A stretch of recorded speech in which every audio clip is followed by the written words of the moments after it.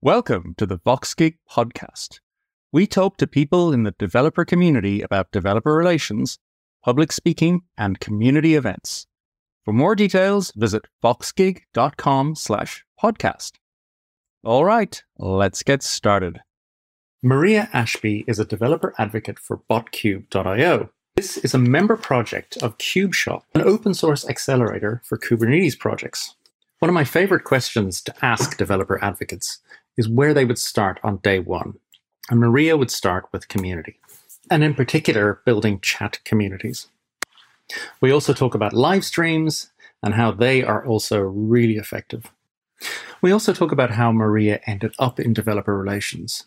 This is a subject I find really fascinating, how people come to work in this particular space. It's always from such amazing, diverse backgrounds. In the latter part of our conversation, we get really deep into why Kubernetes has been so successful from a developer relations perspective. It's fascinating stuff to understand the strategies involved. Maria has some really great insights and understanding of how it actually happened. Okay, let's talk to Maria. Maria, welcome to the Botkube Fireside podcast to talk about all things developer relations. How are you doing today in wonderful New York City? I'm doing great. Thank you so much for having me on. It's a pleasure to be here. I get to talk about myself for 30 minutes. So yes, you do. It's wonderful. And we want to hear all about it. Okay. So you work in the Kubernetes space. I do want to ask you kind of about your personal journey into developer relations, which is so many people are going into it now. It's one of those things that helps guide people down that particular career pathway. But maybe let's start with what you actually do day to day, right? In KubeShop. Sure. So I am the developer advocate for Botkube, which is a KubeShop project. So KubeShop is a Kubernetes accelerator. It's the first of its kind. So the founders were approached by some investors that were interested in the Kubernetes space. And they basically told them to make a bunch of open source projects and see if you can commercialize them in some sort of open core model. So Botkube is one of the 5 projects, and it sits in the troubleshooting space. So I've been working on really community building with the Botkube community and working with other communities because we have a plugin system. So I've been working with Flux and Helm and Captain most recently.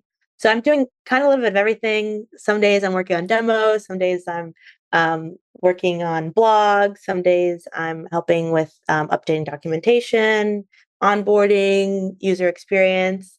Kind of a jack of all trades situation, but I feel like each day is like a month of growth, and it's really exciting. The Kubernetes space at the moment seems to be just going at kind of light speed. There seems to be a lot of stuff happening. I'm kind of frustrated because in my the first version of our Botkube platform was built on Google Cloud on Kubernetes in 2018. We had to do everything ourselves. It was kind of tough. We just had to figure out Kubernetes without any sort of tooling. Nowadays, it looks a lot easier, right? You have all this stuff. Yeah. I mean, I think it's honestly the power of the community. So never before have I ever seen a tech community that's so people first oriented. So like you said, it's easier to use because of all the tooling, but the reason those tools came out is because people had problems and they had a space to talk about it, and they had somebody or a lot of people get into one space and say, "Oh, I have that problem too. Let's fix it together." And even in my own experience working in data science and going to university, I'd never seen that level of collaboration ever before in my life. And I think it just shows the power of you know, collaboration and like cooperative learning and seeing that like everybody has a place. So, the observability people need help with from the CI/CD people, and the CI/CD people need help from the monitoring people, and they all kind of sit in this like almost open arena of innovation that's going on. So I think that's part of the reason why you see a new tool coming out basically every day, because people have not only the resources to do it, because the resources have been around for a long time, but they have the community and the motivation to do it. So it's really showing like a kind of anti like, the tech bro monoculture in the past of like, it's just me Yeah. and my Yeah. friends in a garage and I'm going to do everything myself. It's the complete opposite. It's like, here's my idea and I need help. Let's work It's on it together. It does seem to be a really healthy ecosystem, and you just kind of see that in the way that people interact on Twitter and other social spaces. Okay, I'm kind of confused about the accelerator thing. So, is it a startup accelerator? Is it an open source accelerator? How does it work? So that's a really good question. So it's basically a startup accelerator. The goal at the end of the day is to commercialize in some way, but it's an open source first model. So the first step is to build the product or take on an open source community. So, for example, Botkube was started by InfraCloud, and CubeShop acquired them, and they're a community. So you first work with the community, get your problems sorted, and then you sort of work on a freemium model with product-led growth to eventually get to becoming a commercial company. Think of like the models of an Acuity that is very central to the Argo community, but they have a commercial offering as well. So the goal is to repeat that same model in different spaces. So there's TestCube, which is about testing, and Trace Test, that's another testing project as well. There's Monocle that's working about on YAML and more of that infrastructure. There's KubeFirst for deployments, and so it's about kind of repeating that open core model. But everything has to be open source, right? So Yeah. Okay. So it sounds a little build it and they will come, in that you're Yes. build an open source tool and you put it out there. And do you actively then generate a community, or how does that work? So I was lucky and I didn't have to build a community from scratch, but a lot of my colleagues did. So I mean, it's a pretty open space. So you would just go to different communities. So, for example, the KubeFirst team works a lot with the GitOps community. So you go into the GitOps community and say, "Hey, I have a really cool product. Can you try it out?" And then you kind of build from there. I mean, a lot of things still in this day and age is so crazy. Still has their own version of word of mouth, and I Yeah. think we're kind of seeing that show more and more. But instead of word of mouth from your friend down the street, it's your word of mouth to your friends in India over Slack. Yes. Oh, completely. Right. Okay. The I guess the thing about it is, though, that there's a very deliberate aspect to this. Um, Developer relations in the past has been somewhat organic, right? Where you had a senior engineer that ended up speaking at conferences, and then they sort of develop into the role. Whereas in your case, it sounds like it's a really deliberate, to use a VC term, right, go-to-market strategy. But walk us through exactly how do you execute that strategy, right? So you have this new Kubernetes tool. Do you sit down with the sort of classic three pillars of developer relations and say, what are we going to do for code? What are we going to do for community? What are we going to do for content? Or what approach do you use? I like to do the community first approach. Mm-hmm. So when I first started the job back in February, the first thing I did was go to some users and even just like show them the product and then just have them tell me what their main problems are. Like you first find the problem, and then next I would go make some content on it. So you first start with tutorials or just like use cases and say, okay, so the main selling point of Botkube is that you can do troubleshooting collaboratively from any communication platform. So you talk to an SRE who has the problem of, oh, I'm on call and my teammates are on a different time zone than me. So then you ask them what kind of features they're looking for. and you kind of like work backwards that way. And then for like the code piece, I am not the most talented engineer, so I would, make a basic prototype for, let's say, a new plugin, and then talk about it, make content around it, and kind of spread it that way.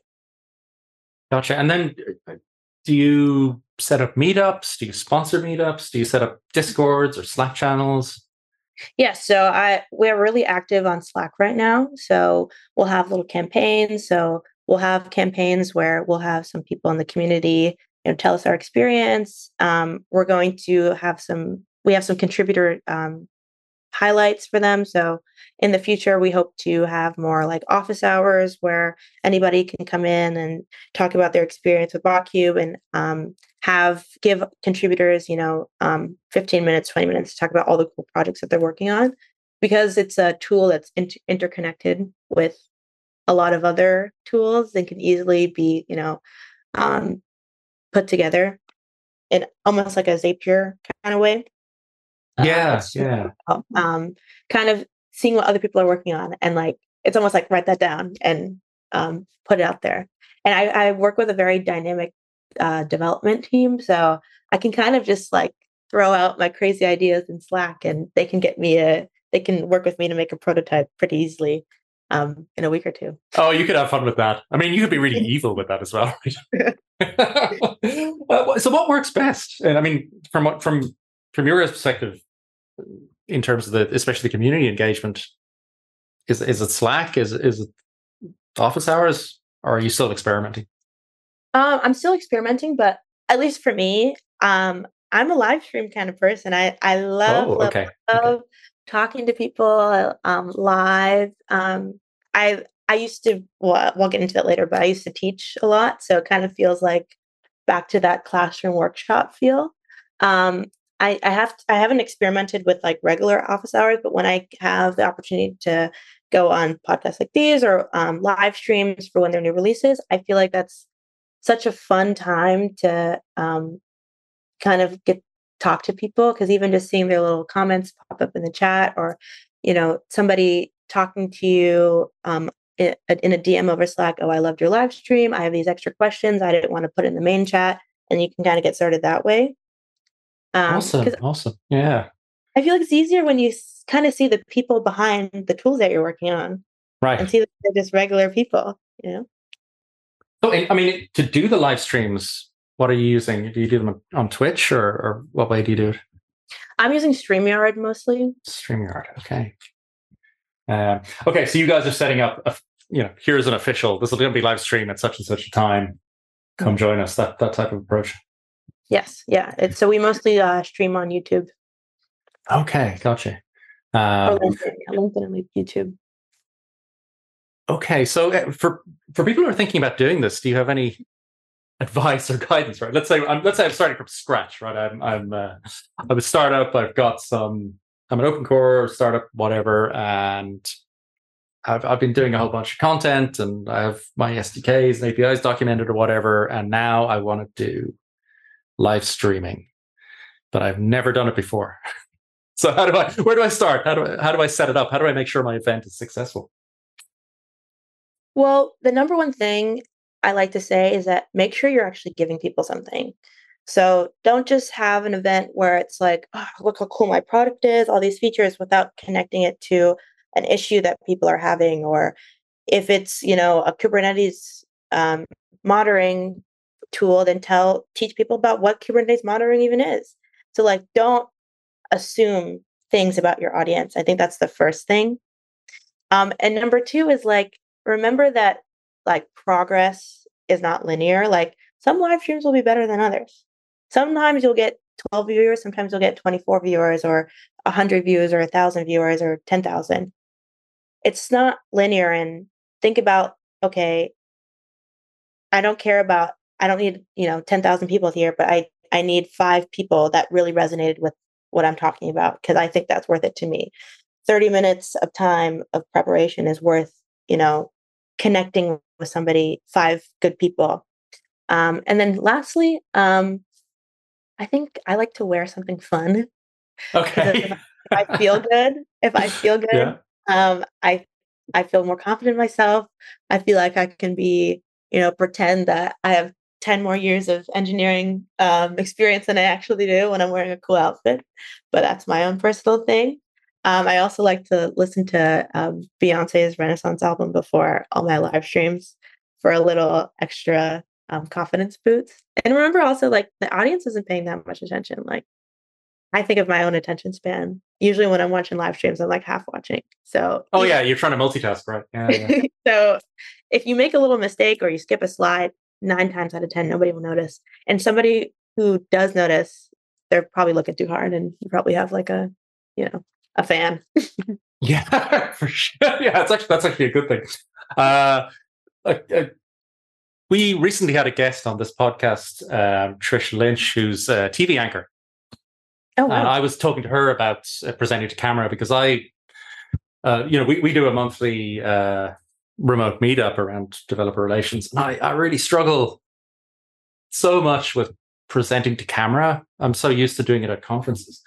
And it's interesting that you're now saying, okay, wear something fun and get some energy from Beyonce, that type of stuff, because that's what Trish was telling me. As a professional TV anchor, you've got to amp it up for the camera. You've got to go 110% more than you think to make it work.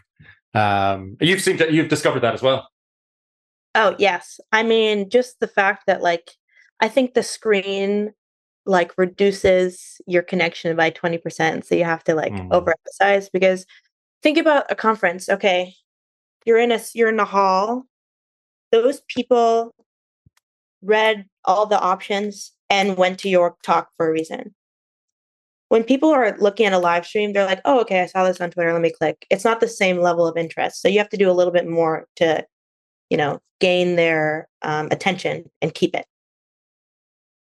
Right. Okay. Yeah. Because when you go to a conference, you've sort of pre-invested, you've traveled.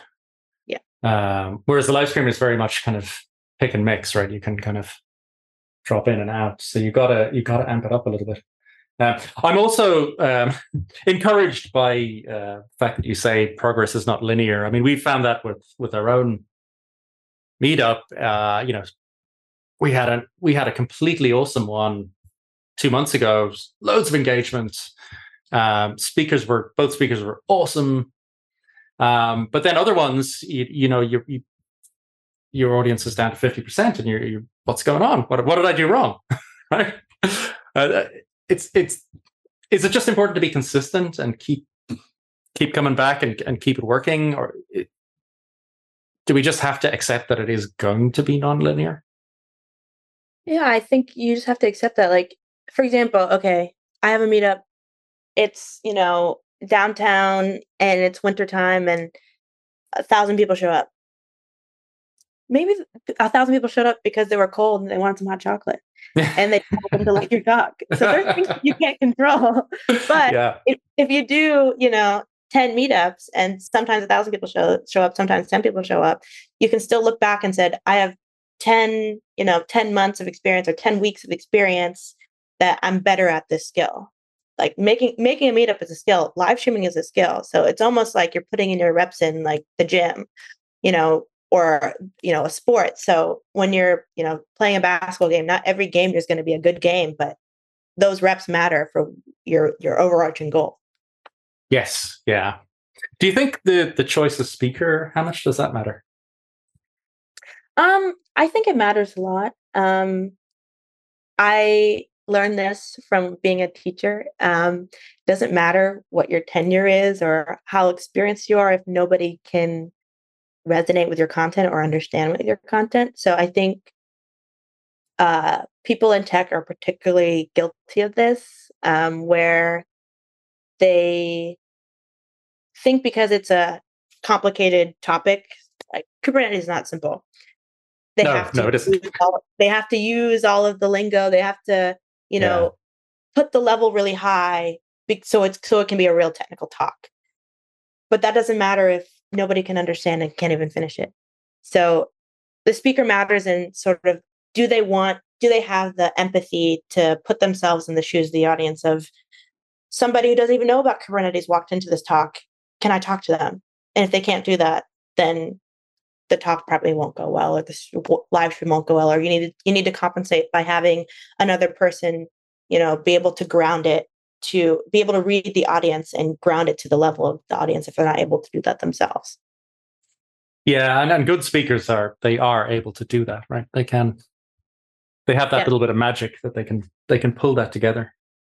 Yeah. I also wanted to ask you about your personal journey into this role. Because as you said, you did data science, you did teaching. So how did you end up doing developer relations? Was that ultimately a choice where you looked at it and went, that's for me? Did it happen by accident? Just walk us through how you ended up where you are now. Where should I begin? It was an accident, like I think most good things in life. So when I got to college, I was started as a mechanical engineering major, and then I took a physics class. It absolutely brutalized me, and I knew I didn't want to take as much physics. I wanted to go to computer science, but then I visited the class and everybody looked really sad. So everybody looked really miserable and tired. Like, I'm not doing this for 4 years, y'all. So I decided to do industrial systems engineering because they made Python mandatory, and it was a lot of statistics. And from that, I was like, oh, perfect. Let me do data science. I watched The Big Short. I'm going to be a quant. End of story. Okay. It didn't work out as planned. So I worked as a data science intern my freshman summer. That summer was COVID. And a lot of things changed. So I ended up working a lot in education. So I got a tutoring job as a Python, Java, and web development teacher for kindergarten through 12th grade. So most of my students were between the ages of like 7 and 13. And I just absolutely loved seeing the light in those kids' eyes when it clicked, when they were able to make their own, Mario game. And they said, oh my gosh, let me try this at home. I can't wait to, experiment more at home. And I just loved seeing that click. And that's an amazing experience. Wow. Well, a tough audience, I would say. Oh, yeah. Oh, very. You have to keep it interesting. They don't care. They don't care about you. They don't care about you. They want it to be fun, and they want, to learn.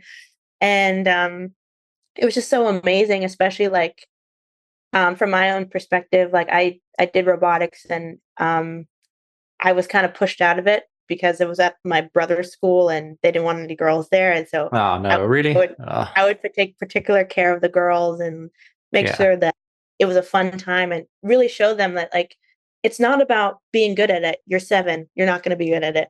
That's the point. It's about having the interest and like having the skill set, because you can pick it up later in high school. You can pick it up later in college, but at least you tried. And to see that it's not that crazy if you break it up into small steps. And that's such a valuable sort of thing to internalize. Is it's okay to make mistakes, and you can just do it for fun. Exactly. You don't have to get the marks, right? You just do it.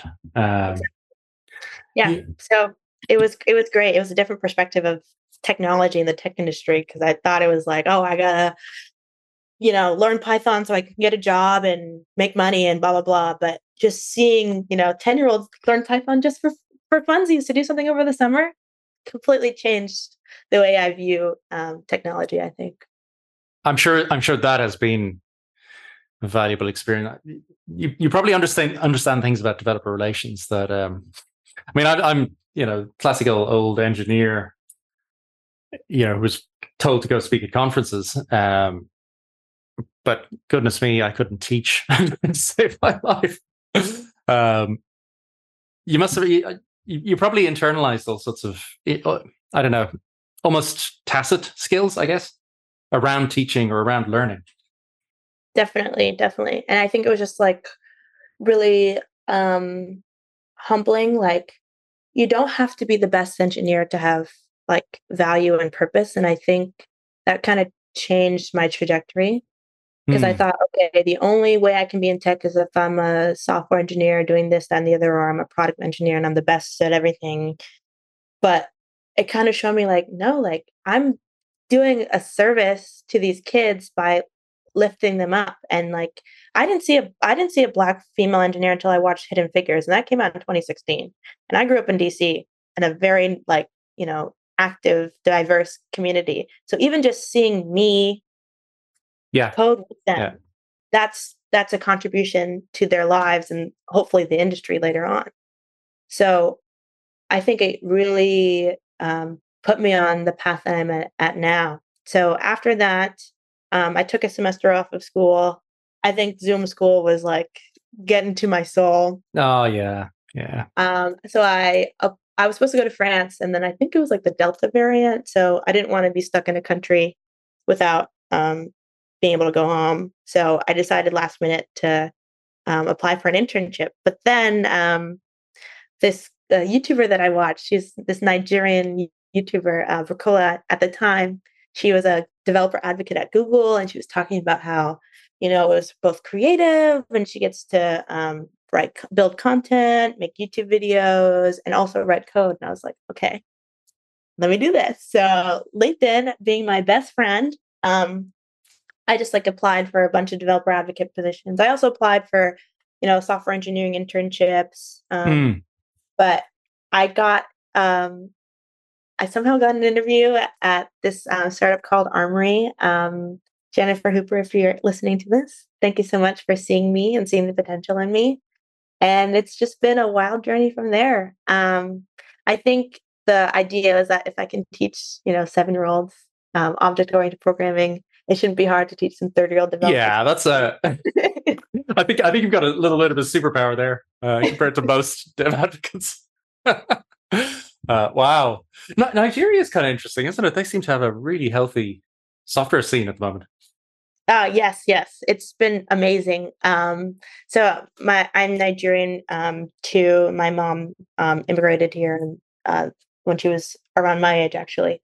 And every time I go to a conference, I make my Nigerian family grows bigger and bigger, and it's so like India, Nigeria, like the students there, the young people there are like so hungry for technology and like building solutions. And I think this is I'm no poli sci major or world global relations leader, but I think it's the idea that tech allows you to have more agency. Like Yeah. the idea that you can change your community from your laptop and really make a profound impact, I think is a very powerful thing. And I think individuals from that country are seeing that. They're saying, okay, I can't trust the government to, make sure my roads are, clear, but I can build an app that will help my community.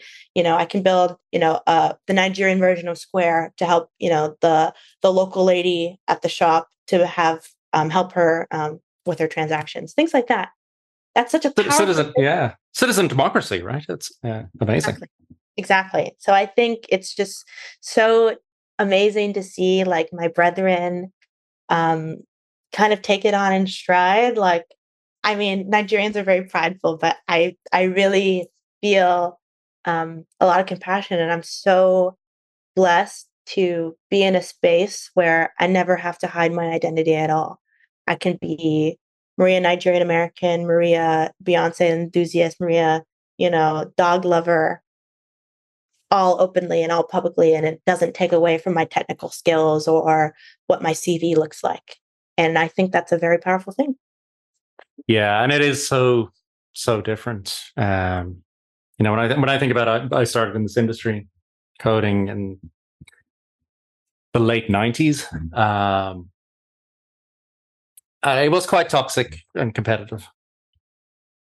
I'm glad it's changed. I'm glad it has changed. And it took a while, and it's only really quite recent.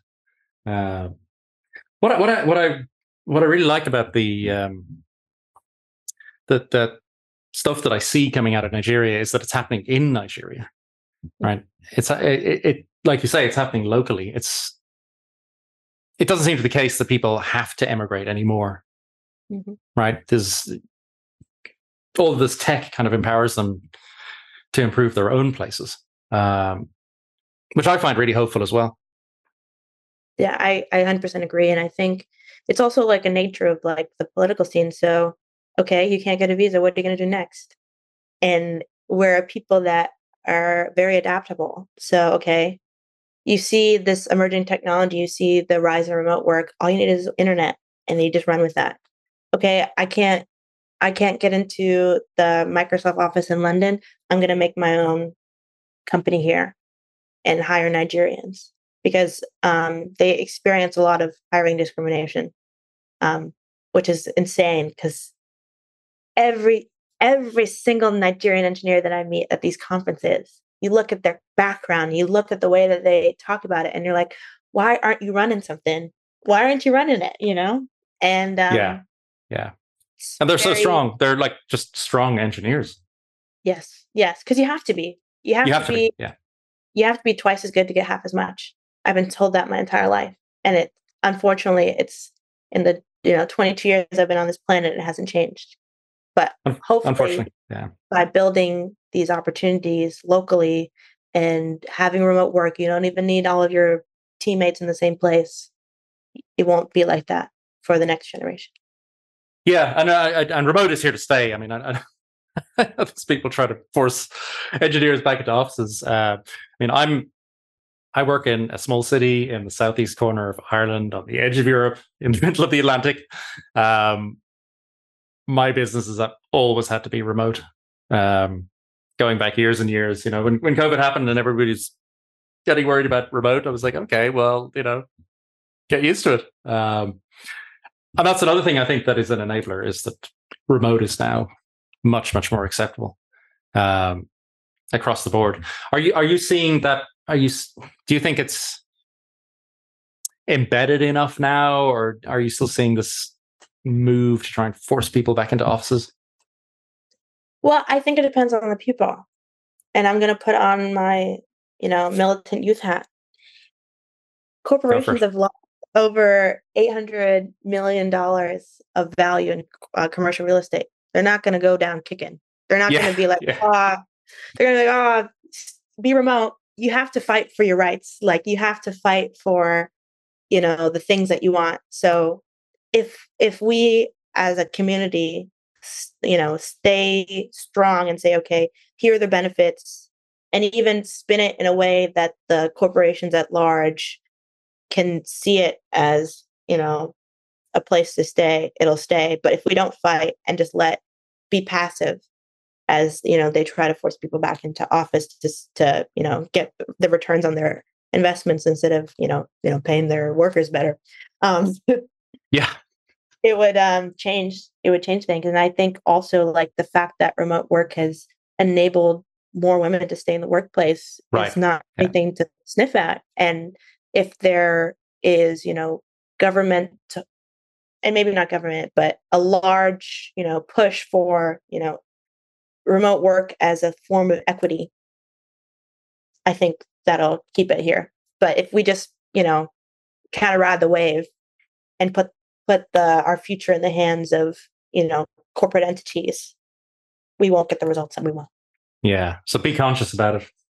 Exactly. Support those companies that are looking ahead. Okay, we have a little bit of time left for one of the topics that we thought we might get to, which is just the Kubernetes open source community, which I kind of find fascinating because it's not really an organic community. It has been commercially constructed, but at the same time, it feels very friendly and very healthy. And there's a lot of activity going on in it, and the people, none of it feels forced. Do you have some perspectives on this? It's a very general, open question. I'm just kind of anthropologically interested in what happened here. Right.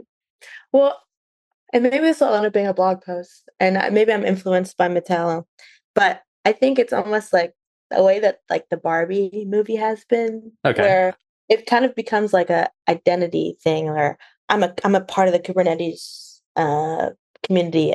I'm I'm a part of something. It's something that you can identify with. I don't really think there's been tech communities where you can really tie your identity, or like, oh, I went to KubeCon and I met my Kubernetes folks.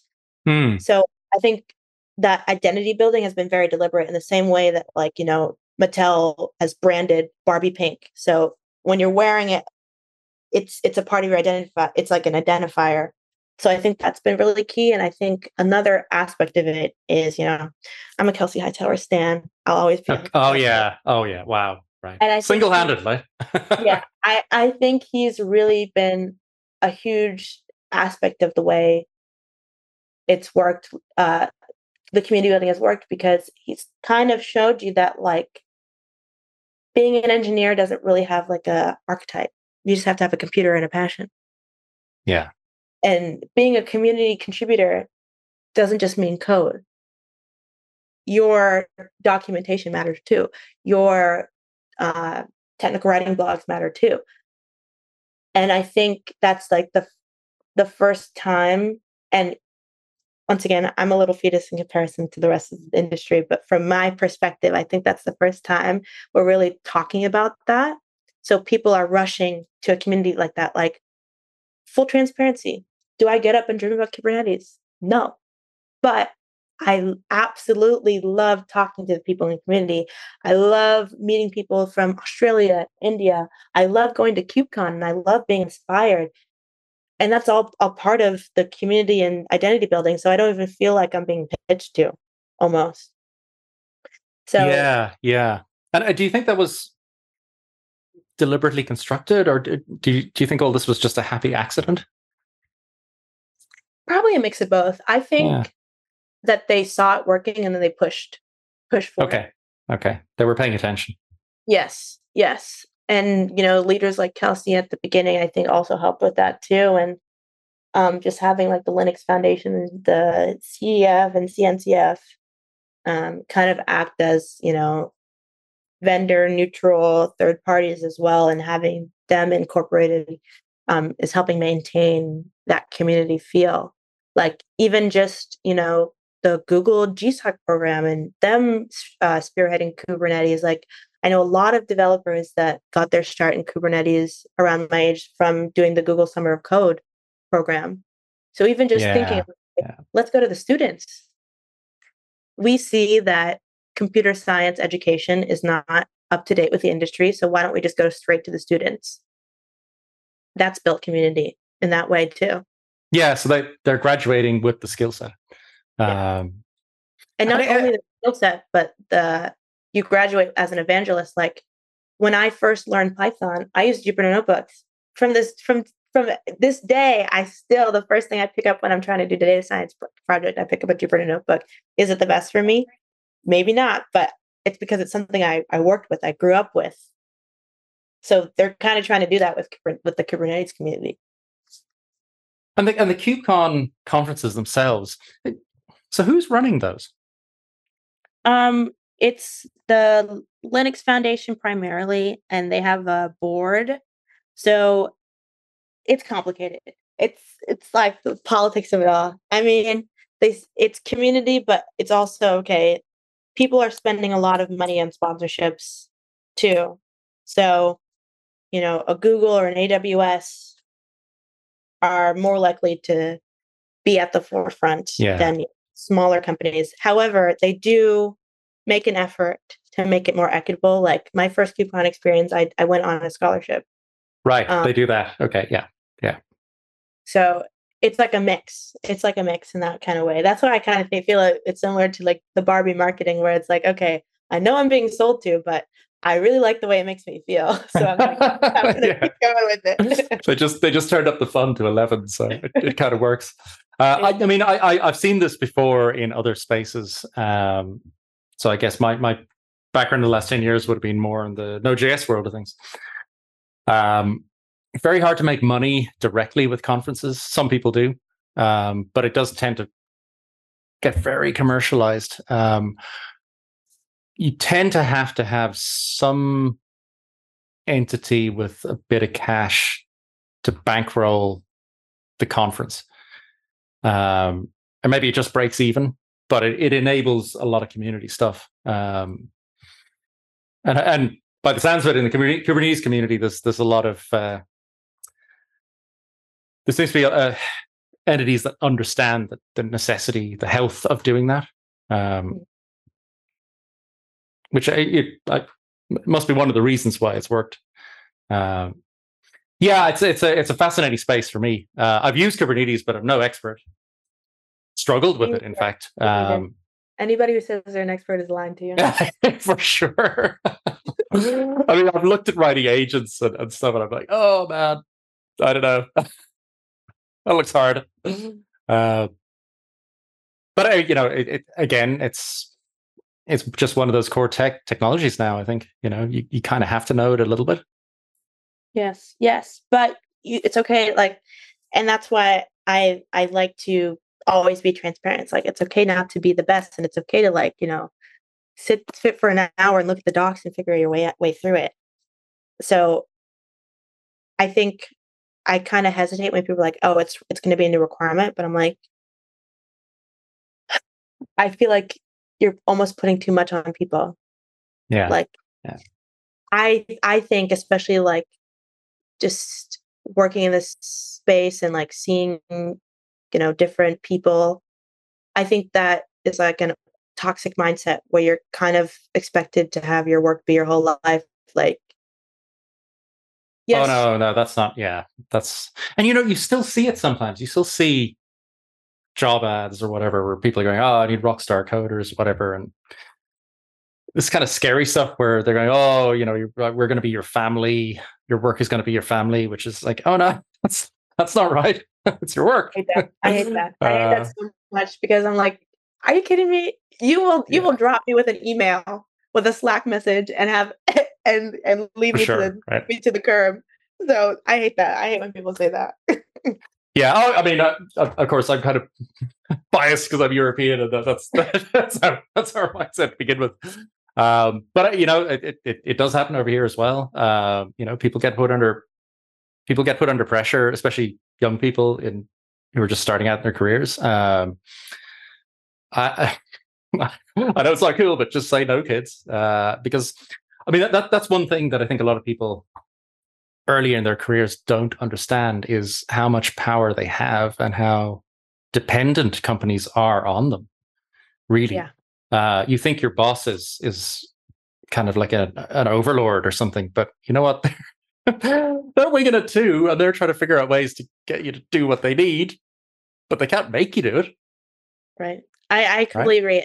Ever since I found out how much money is in technical recruiting, I kind of walk a little different now. I'm like, you know what? It's going to be very expensive for you to like find somebody else and have a bunch of churn.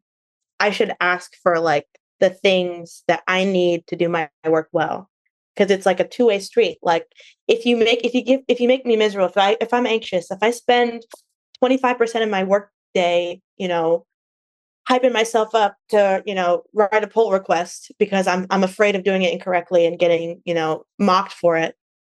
That's a waste of your time. No, that's kind of crazy. That's like, why would you? It's more cost effective to keep people because people will treat your product well if you treat them well. Exactly. And the people in your organization that have made the biggest mistakes are often the most valuable, right? Because now they've learned. You know what I like to say, especially to people who are kind of afraid, and sometimes we work with freelance engineers in different parts of the world, and because they're effectively running their own business, they get really scared to admit to errors. But I always try to say, the CEO makes the biggest mistakes by far. Any mistake you make is nothing compared to the mistakes I make as CEO, right? Because I'm steering the whole ship. I'm driving it right into icebergs. Right. So if you do a pull request wrong, well, at least you did the pull request. Exactly. Right. That's like 90%. It's a much bigger mistake to do nothing. Exactly. Right? Just do something. Right. And you know what helps me get through the day? nothing has radicalized me more than hearing that the CEO of Peloton, the previous one, knew nothing about finance and was not interested in it, and Oh, ran yeah. it to the ground, and they just let him for years. So I'm like, okay, if this man can get away with this, Yeah. I'll be fine. I'll be okay, I think. It would scare you how many CEOs do not know the basics of accounting. If you sit down and watch a YouTube video, a TikTok short telling him about the basics of corporate finance, then I don't know it. I'll be okay. I don't know. Yeah, exactly. Maria, thank you so much. This has been a really, really great conversation, and I'm leaving it in a much more hopeful mood, actually. So lots of energy. Thank you so much. No, thank you for having me, and I'm happy that you're happy. It's Friday, and one of my favorite things to do, and what I love about DevRel is, making people feel a little bit better about it. Excellent. Wonderful stuff. Thank you so much. Thank you. You can find the transcript of this podcast and any links mentioned on our podcast page at voxgeek.com/podcast. Subscribe for weekly editions where we talk to the people who make the developer community work. For even more, read our newsletter. You can subscribe at voxgeek.com/newsletter or follow our Twitter at voxgeek. Thanks for listening. Catch you next time.